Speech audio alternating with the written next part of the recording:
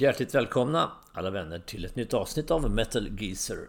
Jag tänkte ta och knyta ihop den lilla säcken runt 70-talet idag. Jag har gjort, som ni vet, 80-talet gjorde jag år för år, 90-talet skummar jag mer igenom, 70-talet har varit att dela upp på några år i taget då. Och jag är framme nu vid 1976, så jag tänkte köra de 4 sista åren då på 70-talet. Och det är risk att det blir 1 miljon LP-skivor, 15 000 bandmedlemmar och så vidare. Jag ska försöka att hålla det lite mindre på det viset. Först några händelser som hände 1976. Jag tar bara lite kort. Det var då vi blev 4 miljarder människor på jorden och vi har gått väldigt dubbla idag. Apple grundades det här året. Inte helt okänt litet företag. Vietnamkriget tog slut året innan, så att Nord- och Sydvietnam förenas sig då med Hanoi som huvudstad det här året. 2 stycken OS var ju på den här tiden man fortfarande hade OS vinter och sommar samma år. Det gick i Innsbruck på vintern och Montreal på sommaren. Även på sommaren då var det här året som Björn Borg plockade sin första Wimbledon-titel då. Första av 5 då. Och det var ju... Ja, jag var ju liksom 11 år gammal och Björn Borg var ju då min absolut största idrottsidol. Och även fast jag är en fotbollsnörd så är ju Björn Borg fortfarande den största enskilda idrottsidolen jag har liksom. Så är det bara. Vad har vi mer? Jo, som ni vet så pratar vi mycket om att vi måste jobba längre i Sverige och sådär, och vi måste höja pensionsåldern, vilket vi har gjort nu till 67 från 65. Men det här året 76 sänkte man faktiskt pensionsåldern från 67 till 65. Hepp. Så kan det vara. Nu går vi som sagt åt andra hållet. Som sista grej kan jag säga att skateboarden lanseras det här året i Sverige då. Det har ju funnits i USA lite innan då. Vi kommer ju alltid lite efter här. Plockar upp mycket från det stora landet i väster. Och ni som var med på den här tiden, och säkert en del yngre också, vet ju den här låten av Skateboard med Magnum Bonum då, som varit en brottarhit mer eller mindre. En mindre brottarhit i alla fall i Sverige då. Då går vi in lite grann på vad som hände i hårdrocksvärlden då. Och som sagt, jag ska försöka att inte bli allt för långrandig. Vi ska ändå plocka igenom 4 stycken år. Det hände lite grann. Det bildades ett antal band som har haft en viss betydelse. Jag tar bara några stycken då. Jag pratade om New Wave of British Heavy Metal som du vet för några avsnitt sen, och ett av de mer stilbildande banden i den genren bildas här, nämligen Angel Witch, kommer 1976 och bildas då.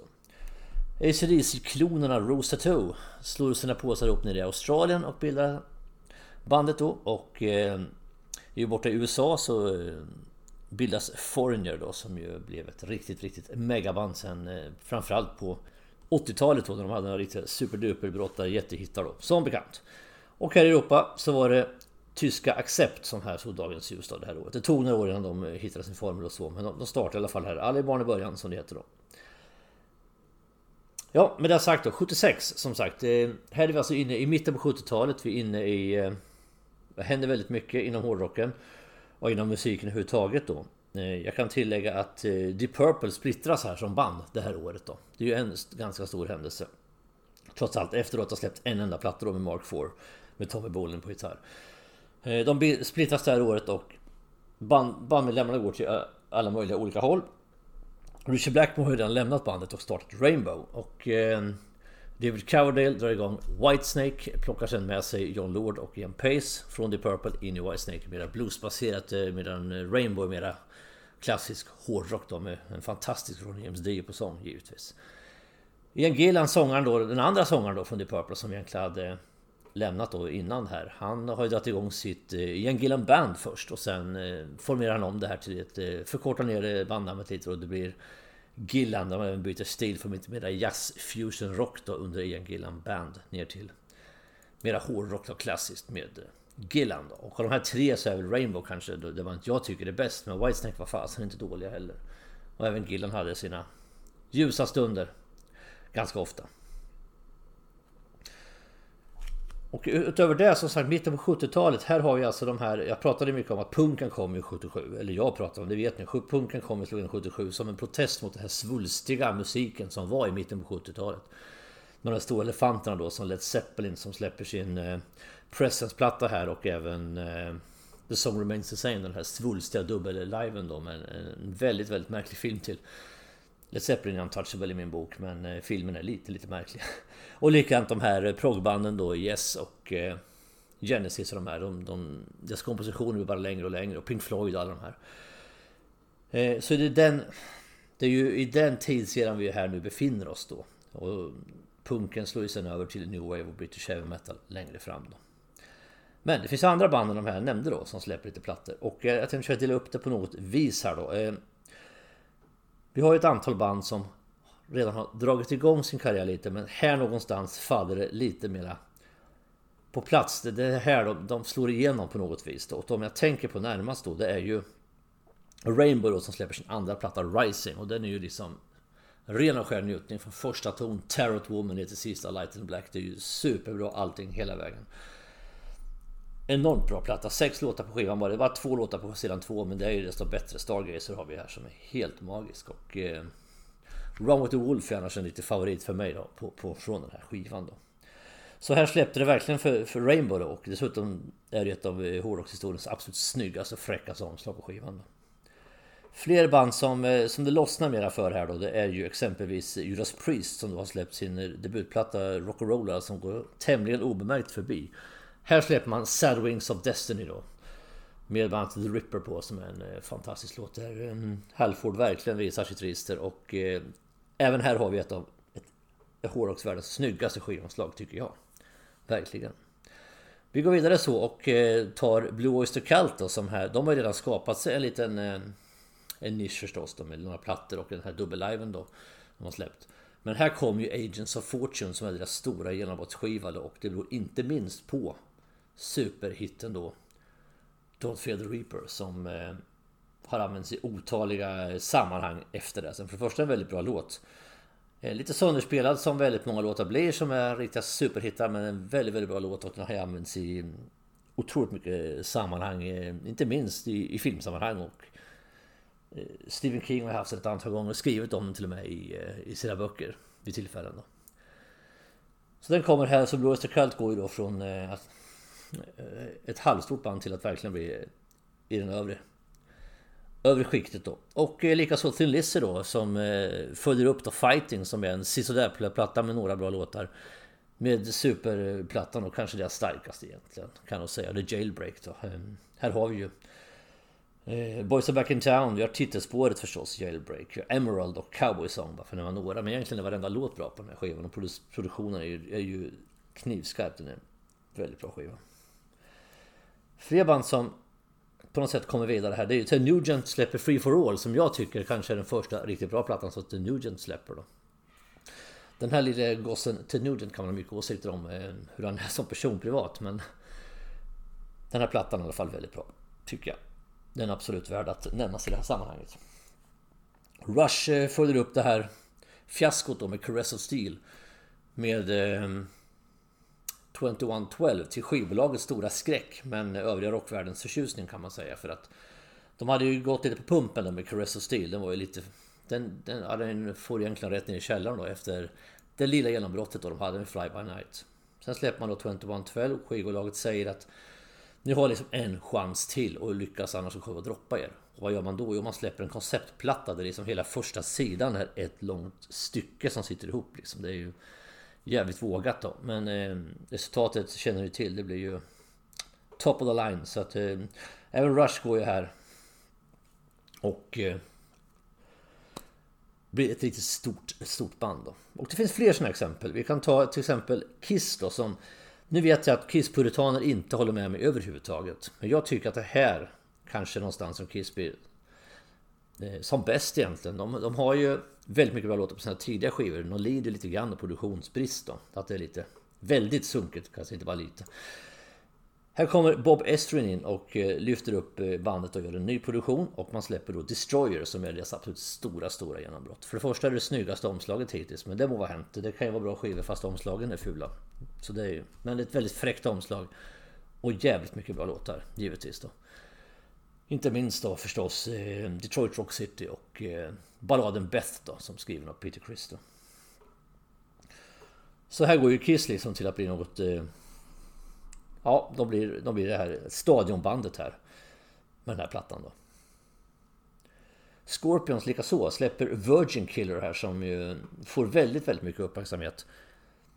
Och det kanske lika mycket beror på omslaget som faktiskt på musiken, även om det finns mycket bra låtar på den då. Det första skivomslaget då som pryds av den här mindreåriga tjejen då med en stjärna på ett väldigt i skrevet helt enkelt. Det byts ut då mot ett skivomslag helt enkelt med bandbild på. Så att det blir ju inte riktigt politiskt korrekt. Men det är en bra skiva oavsett det. Debutplatta tänkte jag faktiskt på att ta med en just idag då. Det är gitarrfantomerna, alltså Tom Schultz skapelse Boston släpper sin första platta här. Och den är ju direkt historisk då, inte minst med More Than A Feeling. Hela skivan är ju väldigt, väldigt bra. Och jag tycker att uppföljaren Don't Look Back håller samma klass i stort sett. Det kanske inte alla håller med om, men Bostons debut, väldigt, väldigt bra i alla fall. Sen har vi avdelningen kanske lite mellanplattor då. Jag kan tycka att UFO släpper en lite mellanplatta här. No Heavy Petting, mycket bra låtar på den, absolut. Men jag kan tycka att både Force It och Phenomenon och Lights Out är bättre skivor då. Men visst har den en del bra låtar då. De har en väldigt, väldigt bra ballad som heter Belladonna på exempelvis. Och Martian Landscape, den som avslutar plattan, är väldigt bra. Sen går vi vidare på lite, innan vi avslutar 1976 då, så skulle jag bara säga att det här med uppföljningar är jävligt svårt. Om man har en väldigt stor succé så blir inte det alltid jättelätt att följa upp. Och på den här tiden var dessutom banden väldigt, väldigt gav ut skivor jäkligt tätt, inser man när man tittar tillbaka retrospektivt. Kiss lyckas alltså klämma ur sig ytterligare en skiva då, samma år, nämligen Rock'n'Roll Over, som har sina förtjänster. Omslaget är fulare, men som sagt, vi lämnar det därhän. Som exempelvis I Want You tycker jag är en jättebra låt. Men det känns ändå lite framhastat då att fram en till. Och det märks inte minst i att de släpper Hard Luck Woman, som då är ett sätt att försöka återskapa då det här monumentala hitgrejen som blev med Beth då, med Peter Criss då. Han kör en tvillinglåt kan man väl säga då. En bra låt tycker jag, men den når inte alls till samma höjder som Beth gjorde då. Och likaså Thin Lizzy som också lyckas pressa ut 2 plattor det här året. Släpper Johnny the Fox slutet på året då. Och också en helt habil platta, men den är inte alls i närheten då av föregångaren då. Det är svårt kanske att släppa 2 milstolpar samma år. Så kan det ju faktiskt verkligen vara då. Och även Rush släpper faktiskt visserligen en live då, men de pressar ut en live också det här året. All the World's a Stage. Och Rush har ju en förmåga att liksom ha vissa kapitel i sin karriär. Ja, nu har vi första 4 plattorna så släpper vi en live, sen byter vi stil. Och det gjorde de ju då. Sen kommer ju de här Hemispheres för Old Kings och de helt plötsligt byter stil. Sen kommer en liveplatta till och så byter vi stil igen. Här stänger man liksom boken med de 4 första rockare plattorna, så kan man säga. Bra live, tycker jag, absolut. Men för att ta lite grann uppföljare innan vi stänger ner det här och går vidare på nästa år, det är att Queen likaså släpper då en uppföljare till monsterpjäsen Night at the Opera. De släpper A Day at the Races då. En tvillingplatta verkligen, både i hur skivan ser ut och hur det är tänkt att det ska låta i sound och allting. Och även här en riktigt okej, habil, bra platta, men inte närheten av Night at the Opera. Du har 2 skarpa låtar som jag tycker är riktigt, riktigt bra. Det är ju Somebody to Love som är en av deras bästa låtar faktiskt. Good Old Fashioned Loverboy och även The Millionaire Waltz. Det finns några bra låtar, verkligen, det gör det. Men de är inte upp till Night at the Opera alls på långa vägar faktiskt, tycker jag. Och med det sagt då, så stänger vi 1976 och går in på 1977. Ja, vad händer då 77? Lite kort, väldigt kort. Star Wars, den här. Jag har blivit en hyfsat lång filmserie efteråt. Första filmen kommer 77. Jag var själv och såg den på bio och tyckte det var riktigt mäktigt, kommer jag ihåg. Liksom. Skulle jag se den idag så skulle förmodligen specialeffekter och annat vara ganska sunkiga förmodligen. Nu kliar många Star Wars-fans på tårna när jag säger så. Men jag tyckte filmen var bra då i alla fall. Så jag får försvara mig med det då. Jag är ingen Star Wars-fan i övrigt på något vis. Det här var också året när mellanölet förbjöds i Sverige. Det såldes alltså mellanöl i butikerna fram till 1977. Och det förbjöds då 1977 och sen tog det ett antal år innan det kom tillbaks mellanölet, fast då på Systembolaget då. Så det infördes ju det här folkölet då. Och jag samlade på ölburkar när jag var barn, så jag kommer ihåg det. Man gick i skogen och i parker och överallt och letade ölburkar då. Och då stod det på alla de här mellanölsburkarna, så hade bryggerierna klistrat på lappar då, att nu är det inte mellanölsprocent längre, utan nu är det folkölsprocent. De hade alltså en jäkla massa mellanölsburkar så att säga. Materialet låg på lager då, men det var ju inte mellanöl i, så de fick det som skriva. Istället för 2B så var det öl 2, klass 2. Ja, så kan det vara. Vi har alla våra små minnen. Elvis Presley dör, 42 år ung kan man väl säga. Ett offer för sin livsstil egentligen då. 42 år. Jag har pratat om döda rockstjärnor förr, det är alltså ett helvete för tidigt. Men så var det i alla fall. ABBA gick åt andra hållet på att säga.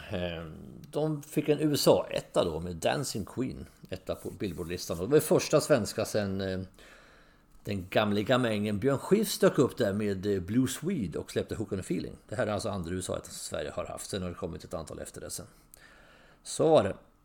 Vad bildades det för band då det här året? Kan vi undra då. Om vi går in på hårdrocken då. Ja, jag pratar om New Wave och British Heavy Metal. Den rörelsen börjar ju snart göra sig påmind då. Och här bildas ju två av de tunga pjäserna i den rörelsen, nämligen Def Leppard och Saxon kommer det här året då. Borta i Kanada bildas Saga, alltså Saga eller hur man vill uttrycka det då, som ju blev ett megastort band sen och förknippas lite grann ihop med Rush och sådana, kanske mest för att de var från samma land. Egentligen var de inte så jäkla lika i musiken då, men lite snällare, lite mera, lite annan typ av musik än vad Rush hade trots allt.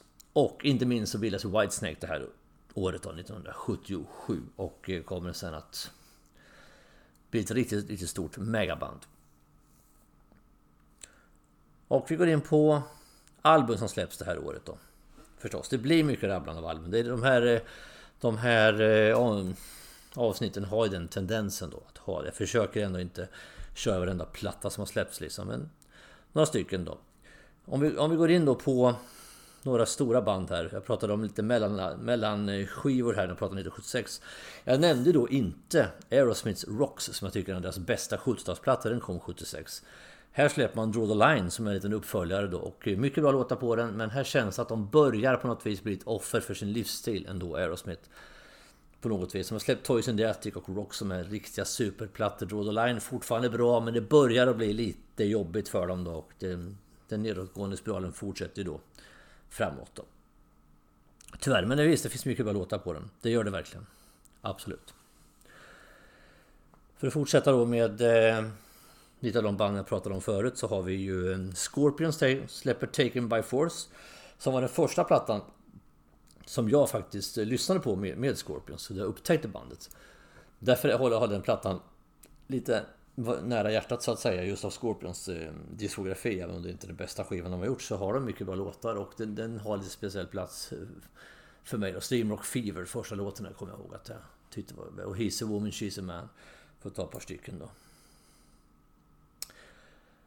Motörhead släpper sin debutplatta här. Fast Eddie Clarke hade gått med i Motörhead året innan och släpper sin väldigt ruffiga, väldigt råa debutplatta då. Fast låten Motörhead är med här, och den fanns ju med i deras liveset så länge bandet höll på.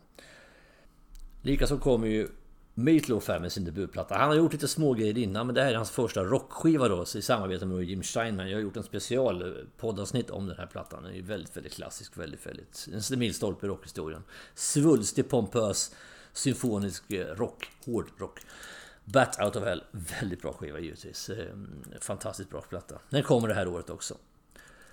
Likaså vi går vidare med, jag pratade faktiskt om Ted Nugent förut. Jag har inte nämnt honom jättemycket i min podd förut, men här kommer kanske hans största brottarhit, nämligen Cat Scratch Fever, finns med på plattan med samma namn som kommer det här året då. Den känner väl de flesta av er till, tror jag.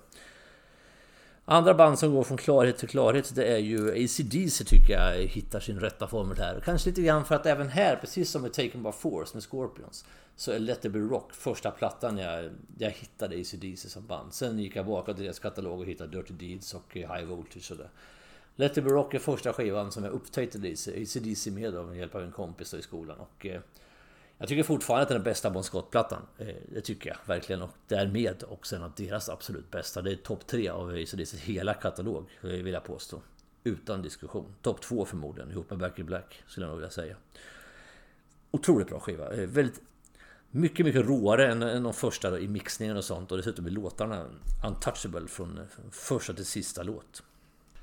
Queen stodsar tillbaka. Jag vill inte säga att det var ett fiasko med Data Races, men nästa platta här nu så blir det en ännu större succé då. Man följer alltså upp då den här lite mellanplattan som det ändå blev då med News of the World. Och vad är som är så speciellt med den? Jo, här finns ju We Will Rock You och We Are The Champions, och det räcker att säga det. Då är man ju hemma liksom. Sen finns det ett antal bra låtar till förstås. Men här är ju Queen liksom på topp på något vis. Också det är kreativt och ett riktigt super-arena-band. Ja, vad har vi mer för roligt att prata om? Jo, Kiss fortsätter då att släppa skivor i ganska stridström. Här kommer Love Gun som också är en systerplatta till Destroyer och Rock and Roll Over kan man säga. Och en bra platta och kanske en sista riktigt bra Kiss-skivan på ganska många år. Om man ska vara lite krass då, fram till Lick It Up i alla fall, skulle jag vilja säga. Som kom 83. Tycker i alla fall jag. Snyggt omslag och många bra låtar, inte minst titelspåret förstås. Vi tar ett par band till innan vi rundar av går till 1978 då. UFO pratade om förut, som släppte No Heavy Petting året innan. Här släpper de Lights Out som ju tillsammans med Obsession är de två bästa plattorna med Michael Schenker tycker jag på gitarr. Titelspåret är helt odödigt och jag kommer fortfarande kan minnas tillbaks fortfarande på när Europe gjorde den någon headliner på Sweden Rock 2013 och tillsammans med Michael Schenker på gitarr körde Lights Out. Det var mäktigt faktiskt. Jävligt bra låt. Vad har vi mer? Jo, Blue Oyster Cult som är lite mer husband och de kanske får oförtjänt mycket utrymme i en podd som denna, men jag gillar dem. Och här kommer igen då ett parallellfall till Let It Be Rock som pratar om att Take By Force, nämligen Spectres med Blue Oyster Cult som är den första skivan som jag upptäcker dem med. Och det gjorde jag faktiskt genom ett radioprogram. Kai Kindvall hette en snubbe, jag vet inte, ni som är lite yngre vet inte vem det är.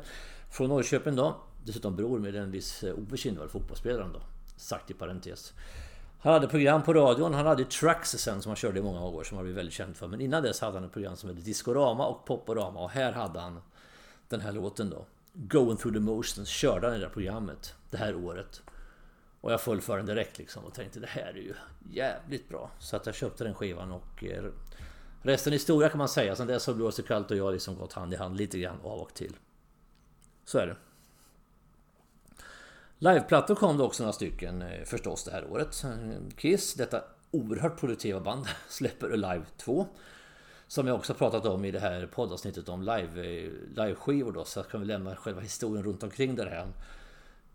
Men den är lite sådär, det är en dubbelalbum och låtarna, live-upptagna räckte inte riktigt till, så kan jag väl säga för att fatta oss lite kort. Så det finns 5 stycken studiospår på sista sidan då, vi pratar vinylskivor då, på slutet på skivan. Rainbow släpper On Stage som har sina ljusa stunder. Jag tyckte själv alltid tyckte den är väldigt bra, men ska man vara riktigt krass och där så kanske man inte behöver köra Mistreated av en hel skivsida då så att säga. Till exempel, eller Catch the Rainbow också en hel 20 minuter liksom. Det blir lite långt om man ska vara helt ärlig. Sen har vi ju visserligen väldigt, väldigt bra upptagning av Kill the King är ju helt magiska och 16th Century Greensleeves är ju jättebra. Men kanske lite långt att ha så. Och lika så, för att bara nämna en parentes som jag inte kommer in på nästa grej här, det är ju att Genesis släpper sin Seconds Out, sin dubbel live här med väldigt, väldigt svulstiga kompositioner, väldigt långa. Jag gillar Genesis i och för sig, men det kan också bli lite väl mycket då ibland. Och här kommer ju då reaktionen som jag pratade om en annan gång. Här kommer punken, nämligen in 1977. Som en reaktion både på samhället i England då, frustrationen över hur jävla illa det faktiskt gick i gamla UK här i mitten på 70-talet. Och rent musikaliskt en protest mot de här dinosaurierna som bara blir större och större, svulstigare och svulstigare liksom. Så här släpper Sex Pistols sitt absoluta milstolpe. Nevermind the Bollocks med låten Carousel the Queen. Och därifrån minnar det ut även i, som jag sa, UI och British Heavy Metal. Men det tar vi lite längre fram. Nåväl mina vänner, vi går vidare till 1978. Och vad hände väl då? Jo, jag tar några korta nedslag bara. Theodor Kaczynski, allmänt känd, mera känd som Una-bombaren som skickade iväg sin första bomb här. Han hade alltså någon form av en självpåtagen mission då, eller ett uppdrag att han skulle, alla som drev den tekniska utvecklingen framåt skulle vara ju hans stora fiender och mänsklighetens fiender i det längre perspektivet då. Så att han skickade ju brevbomber till folk som hade kopplingar till det då. Och lyckades fel ord kanske, men på grund av detta så dödade han 3 personer och skadade 23. Han sitter nu blir dömd för mord på livstid då. Hans första bomb kom 1978 då. En sportlegendar, en svensk, dör det här året, nämligen Ronnie Peterson i en krasch på Monza-banan då i Italien. Man trodde väl inte att skadorna var så dödshotande från början, men det visade sig sen att han avled på sjukhus då. Det är väl en olycka som förmodligen aldrig hade hänt, eller förmodligen hade inte skett idag med den skydd man har i bilarna nu, men som man absolut inte hade då. Och det förstås, som de flesta dödsfall är givetvis väldigt tragiskt, och Ronnie Peterson är väl förmodligen även i jämförelse med modernare upplagor den bästa Formel 1-föraren som Sverige har haft. Sen har vi Jim Jones då, som startade sitt Folkets tempel nere i Guyana då, i Latinamerika då. Han var först i USA och kunde inte vara kvar, utan han skapade sitt Folkets tempel här nere i djungeln då i Guyana, en form av sekt, en politisk rörelse / sekt då, som mot USA då. Och det här slutade då i en enorm tragedi. Jag inser att de har tagit ut från 1978 är inte direkt några glättiga saker då, men okej, det må vara hänt. Ett stort kollektivt masssjälvmord, 900 medlemmar i det här Folkets tempel tog livet av sig med att dricka den här blandningen då, som man hade med cyanid, som man blandade då med saft för att få en annan smak på den då. Vi pratar alltså män, kvinnor och barn. Accept har gjort en låt som handlar om det här som heter Cool Aid. Den kan ni lyssna på nu, det är en bra låt för övrigt.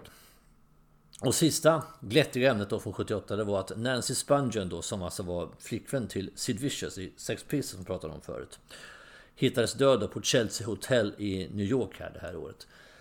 Mördad då av ett knivhugg i magen då av en 18 cm lång jaktkniv som hon hade köpt till Sid Vicious dagen innan. Oklart vem som hade ihjäl henne. Misstankarna föll förstås på Sid Vicious. Han blev även anhållen för det och sen frisläppt på borgen. Sen avled han i heroinöverdos bara några månader senare. Men han minns ju ingenting själv, för han var ju fullständigt däckad då av de drogade något alldeles obeskrivligt mycket då. Så var det i alla fall. Vi går vidare till hårdrocken och rocken då. Vilka band startade det här året? Ja, lite snabbt bara så har vi Electric Sun. Och varför nämner jag just Electric Sun? Jo, för här lämnar Ole John Roth Scorpions och ersätts då Mattias Jabs och bildar sitt eget band Electric Sun.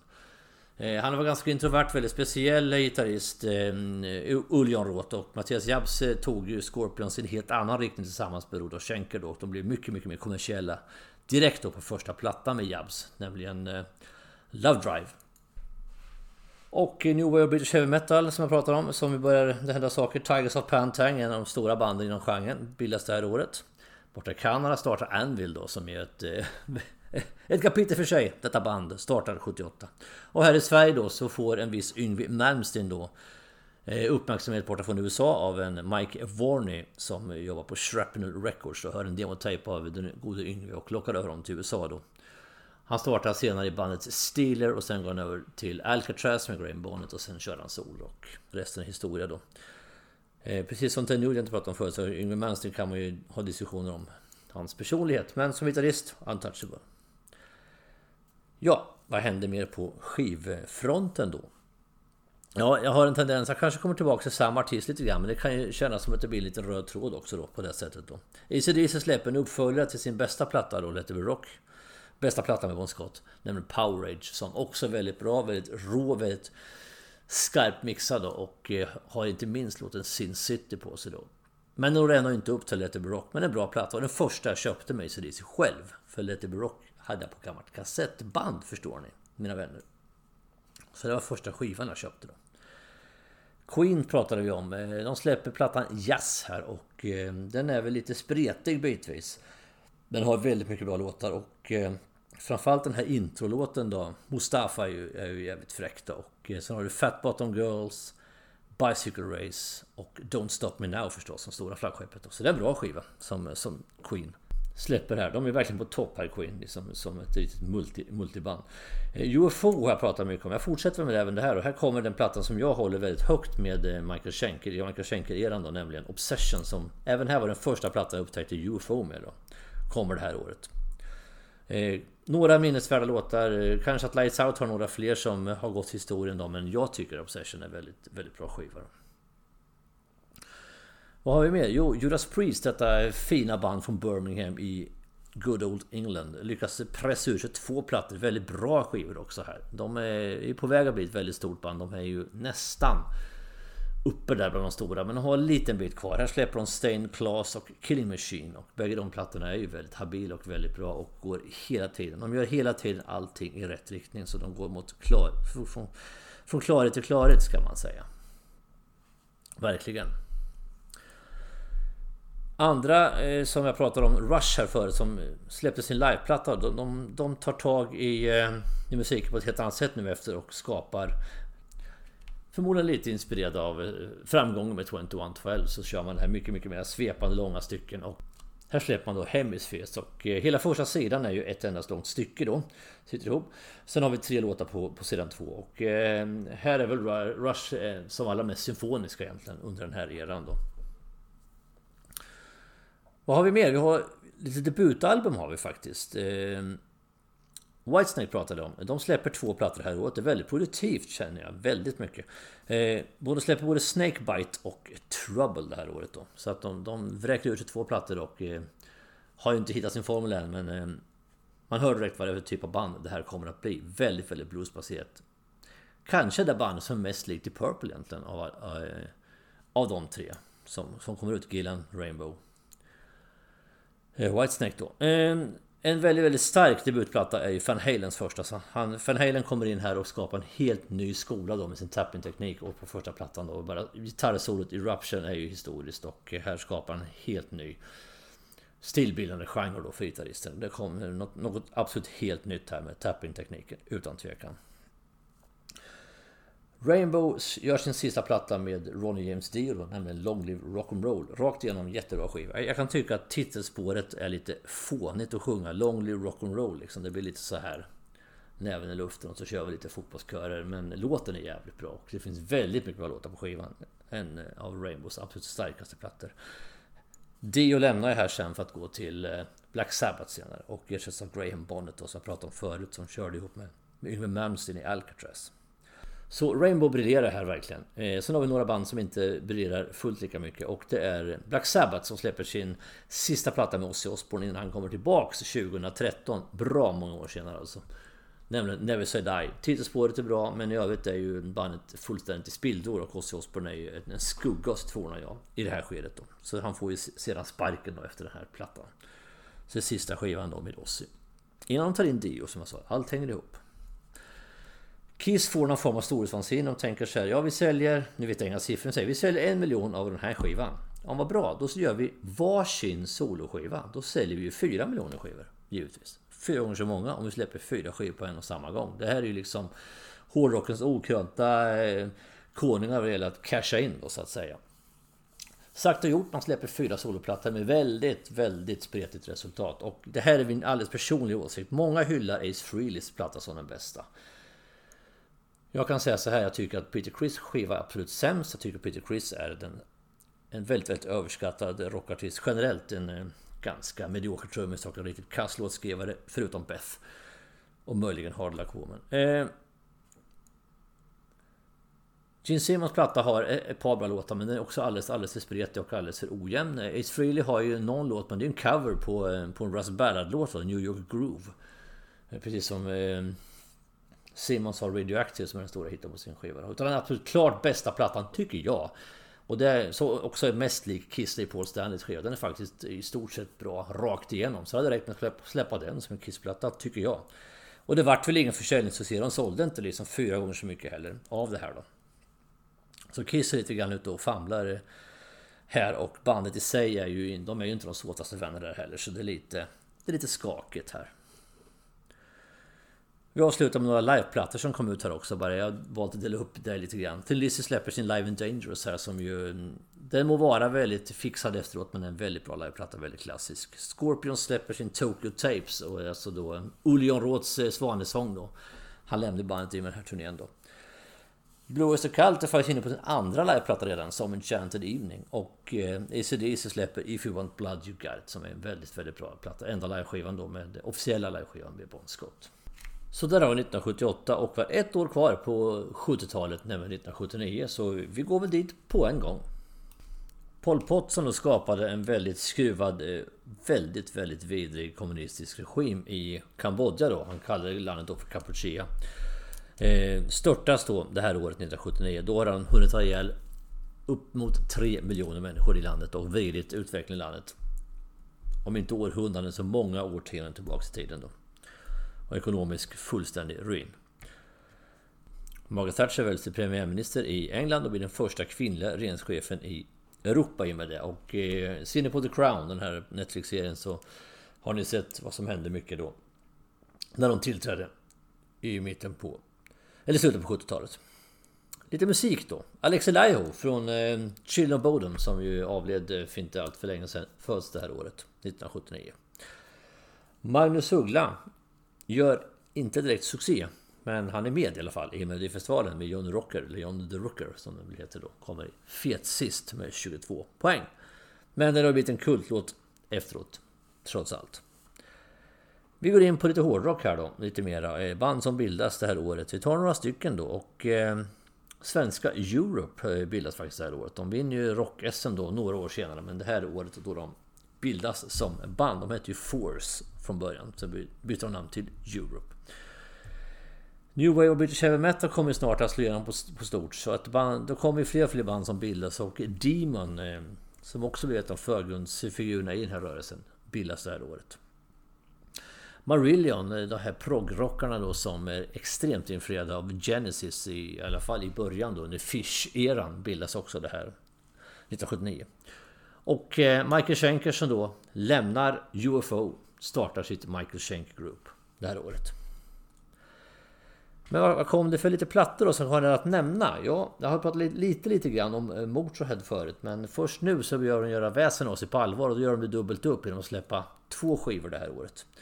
De släpper 2 av dem som jag tycker bästa skivorna faktiskt. De är lite enklare mixade, de är lite ruffigare jämfört med framförallt Ace of Spades som kommer sen året efter. Men Overkill och Bomber här är täckta med bra låtar bägge plattorna, och jag håller dem väldigt högt bägge två. Det är starkt att få ut 2 sådana bra skivor på en gång. Overkill är något bättre då förstås. Eftersom Bomber kom nu som nummer 2 så räckte kan inte topplåtarna till bägge plattorna, men det är bra skivor båda två. Thin Lizzy släpper en väldigt bra skiva, nämligen Black Rose, med en inte helt okänd Gary Moore som dyker upp som gitarrist på den här plattan då. Gary Moore har kommit och gått lite grann i Thin Lizzy och har jobbat en hel del ihop med Phil Lynott genom åren. Scorpions pratade om att de släpper Love Drive, det nämnde jag när jag pratade om förra året då. Här kommer skivan då med Mattias Jabb, så här går ju Scorpions för att vara ett klassiskt 70-tals hårdrocksband med lite inte helt raka refränger och sådär, i och med att John Roths inflytande är väldigt stort. Så här blir man helt plötsligt något helt annat. Man blir väldigt mycket mer kommersiella i sitt sound. Och en ny era kan man säga av Scorpions startar här då med plattan Love Drive. Kiss tycker jag fortfarande strävar lite efter sin identitet och släpper här, med tanke på att discovågen är väldigt stor 1979. Här har vi ju Saturday Night Fever och allt det här har kommit liksom, och disco är väldigt stort. Bee Gees och Donna Summer och allt det här. Och Stanley och Simmons är inte förstås sämre än att de vill hänga på det här då. Och tillsammans med Desmond Child som jag pratade om i programmet om när jag gjorde poddavsnitt om låtskrivare, så skriver de låten I Was Made For Loving You, och här någonstans lackar ju Ace Frehley fullständigt ur och tycker att nu börjar det fara iväg liksom. Och det når sitt kulmen då på The Elders, den plattan efter. Ja, den klassiker kan man säga. Jag tycker själv inte att låten är så där jätterolig då, men det finns andra bra låtar på Dynasty-skivan, det gör det. Men det är ju I Was Made For Loving You som är den stora hitten. Men här söker ändå Kiss på något vis ett sätt att nå en ny publik och dra in ännu mer cash förstås då.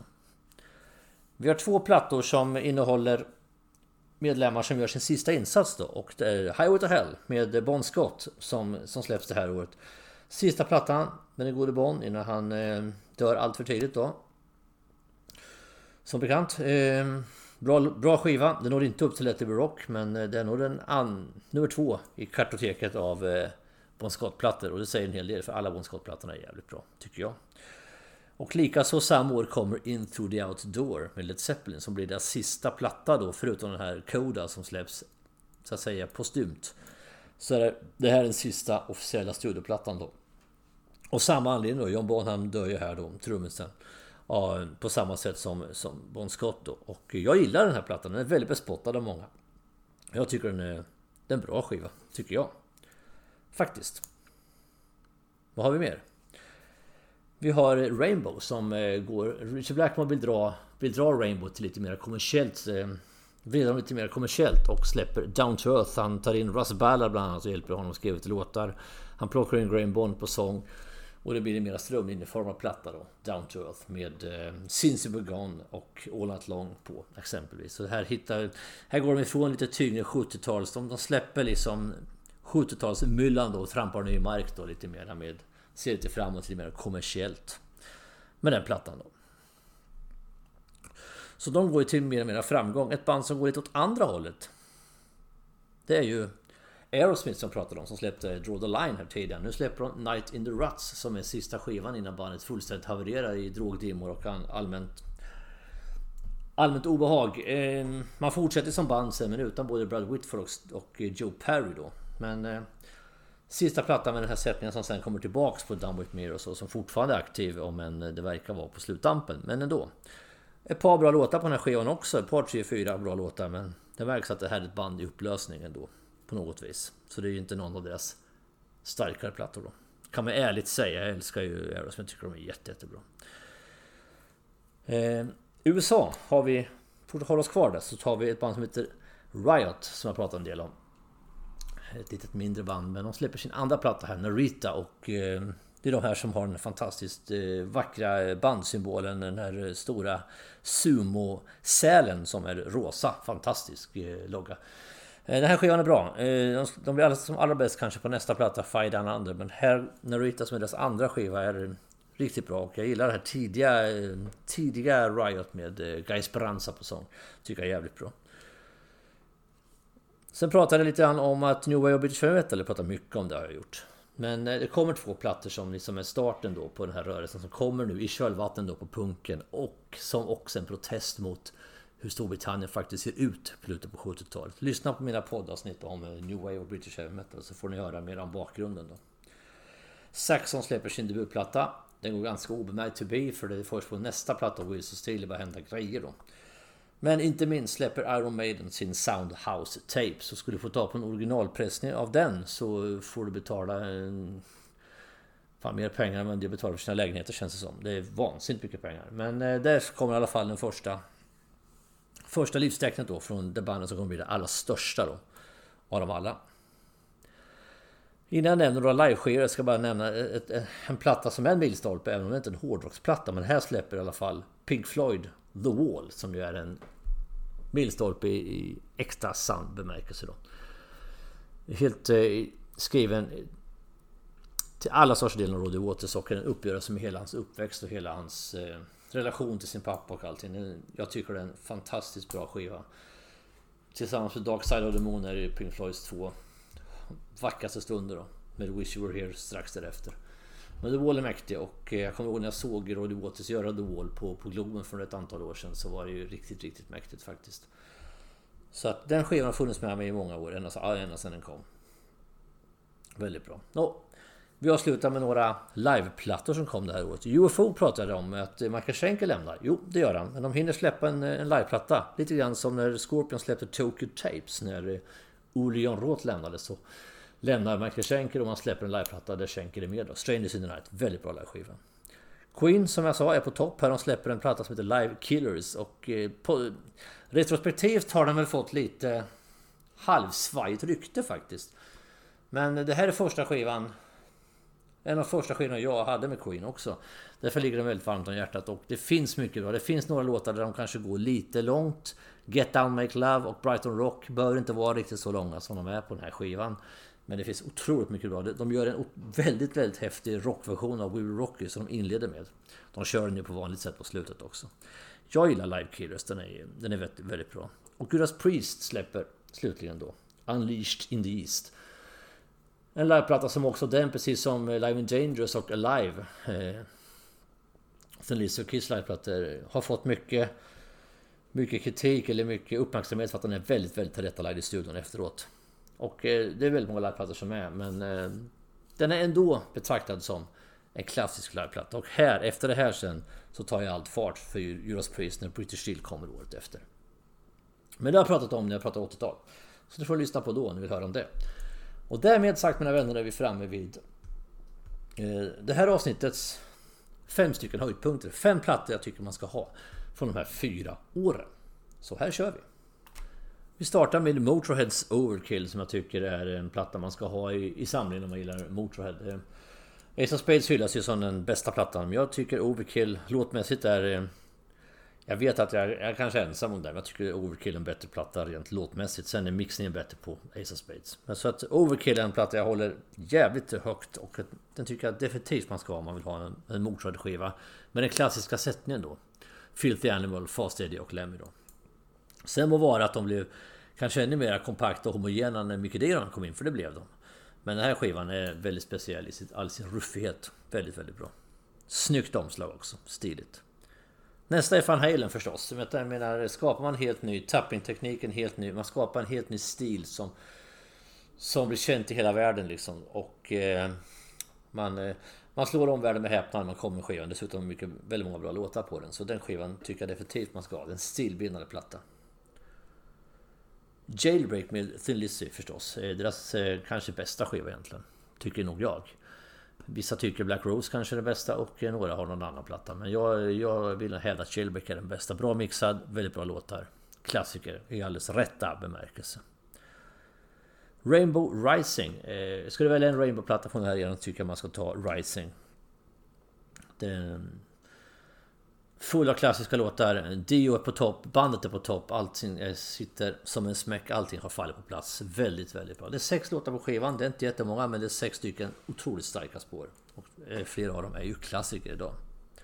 Och vi avslutar med Bon Scotts finaste stund, Let There Be Rock. Jag håller den som sagt högst av AC/DC:s alla plattor med Bon Scott, och kanske tillsammans med Back in Black den bästa skivan AC/DC har gjort faktiskt. Så att en skiva med Brian Johnson eller Bon Scott, kan man säga. Jag tycker den är väldigt bra och råmixad, jävligt bra låtar. Jag kan lyssna på den rakt igenom gång på gång. Jag lyssnar på den säkert mer gånger än vad jag kan, än vad säkert är hälsosamt. Men den är väldigt bra.